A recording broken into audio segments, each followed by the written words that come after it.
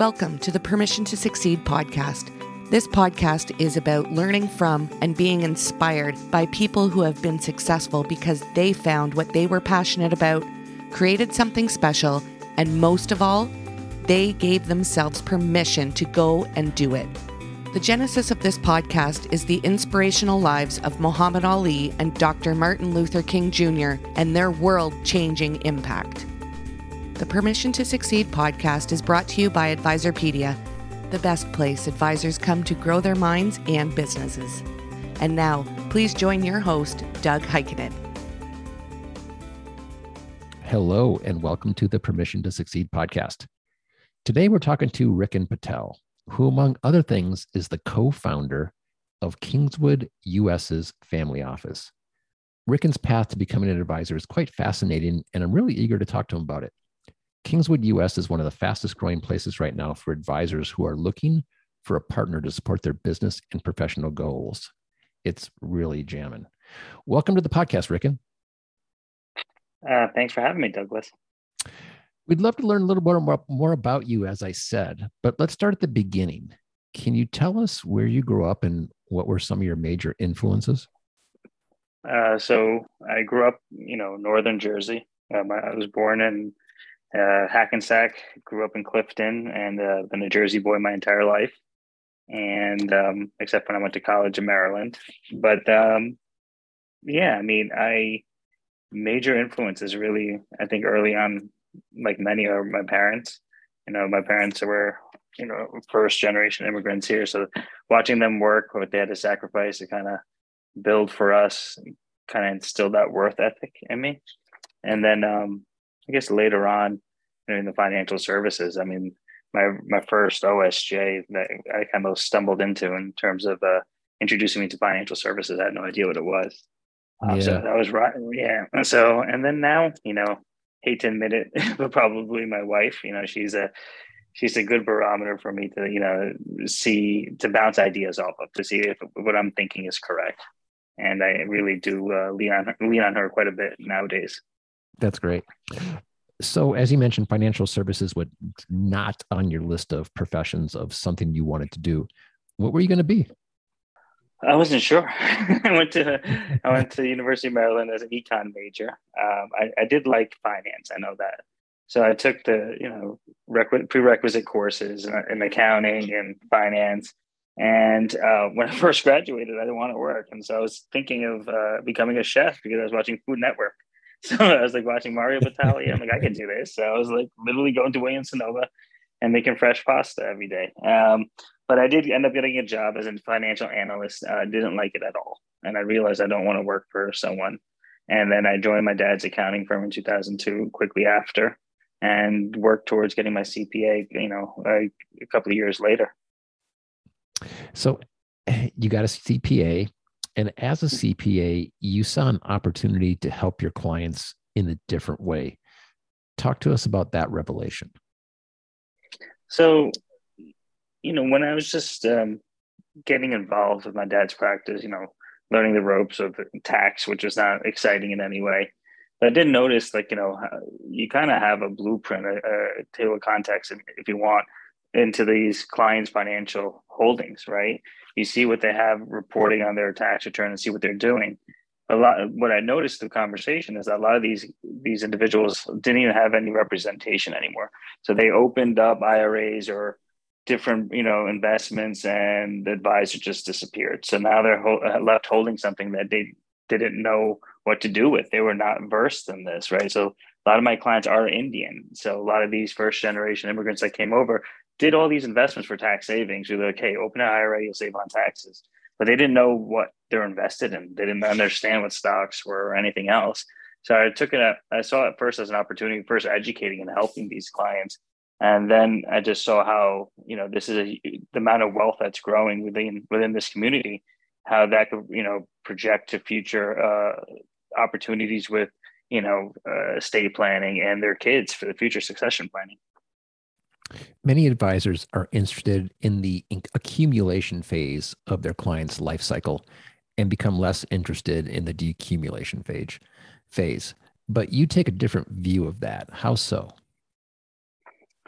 So I think that everyone kind of goes into, and myself included, thought that, hey, I'll make, most of my money now. And as I retire, I'll make less and I'll be at a lower tax bracket. And, current situation, we don't even know what the tax brackets will be in the future. But as I've gotten older, I've seen, like, okay, just through my own clients and myself, that as these clients are building their wealth, building their businesses, a lot of my clients are small and medium-sized business owners.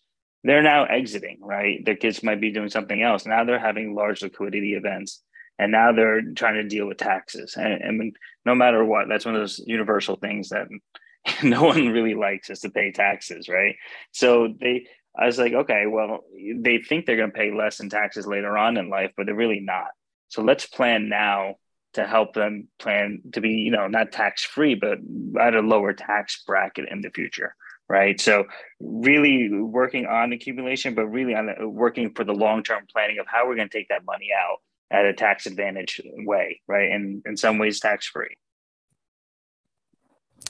Why does insurance play a significant role in your client management? Really, just off the whole, the decumulation phase idea, is that insurance is one of those tools that allows you to take money out tax free, right? So you have the general purpose of, what we need it for unforeseen accident happens, that, a family is left with enough money to take care of any debt obligations, living, or anything else they might have in the future. But an alternative use is really for creation of income for the future, tax free. So using life insurance, but by overfunding it for cash value, letting it grow tax free, taking loans against it in the future for tax free income is a huge tool I use to really help people take control of their, I guess, tax future, right? And using insurance also, especially going back to the business aspect of what I do, is big with buy-sell agreements, right? Buying out a partner if they pass away versus with insurance versus coming out of pocket, and creating that liquidity for that family that just lost a loved one. So insurance becomes a very powerful tool in various utilizations, depending on the person's life, where they're at, financial situation. And when it's explained properly, they see how all the puzzle pieces fit together in their total wealth management. Absolutely. I think it's a completely necessary piece of comprehensive, wealth planning, right? We talk about, growing assets, but how do we protect those assets? And that a lot of the times that is forgotten. And, I'm fortunate enough to have been taught by someone who was both an advisor and insurance. So that insurance aspect was kind of instilled in me early on. You had a few stops at different firms along your career: Woodbury Financial, Genworth, Stern AG. Every place has their own positive and negatives. But then Kingswood called. What was that experience like? It was a surprise call because I was looking to switch broker dealers, and Rifton from Kingswood gave me a call, and I gave him a quick list of demands I needed, which was about two. And he's like, I think I could get that. So I was like, great. So then I think I'll join. And it really was that fast. I talked to Jamie and Mike Nessum right after. And at this point, after going through the Woodbury, Genworth, and Stern AG phase, I've grown, right? And by the time I got to Stern AG, I was more on my own. Before, I needed more hand holding. And now that next phase, what Kingswood offered was that growth into different areas that I don't think those traditional broker dealers had. But now you're a partner in their new family office division. Tell us what that is and why it's special.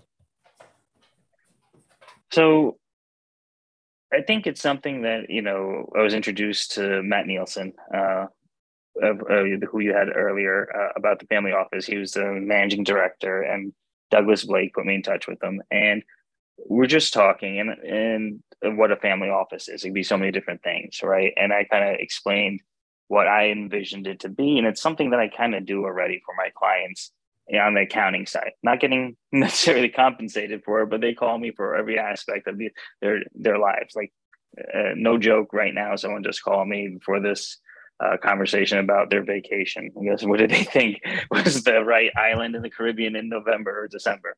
So like, not that I would charge for that, but my point is that they run different aspects of their life, their life by us. So why not put it in a wrapper that helps us manage that, right? Including, financial planning, legal, we're creating wills, trusts, estates with the right partners on the legal side, obviously insurance, and then we can build out to concierge services, right? That could even include, travel concierge, but planning as well.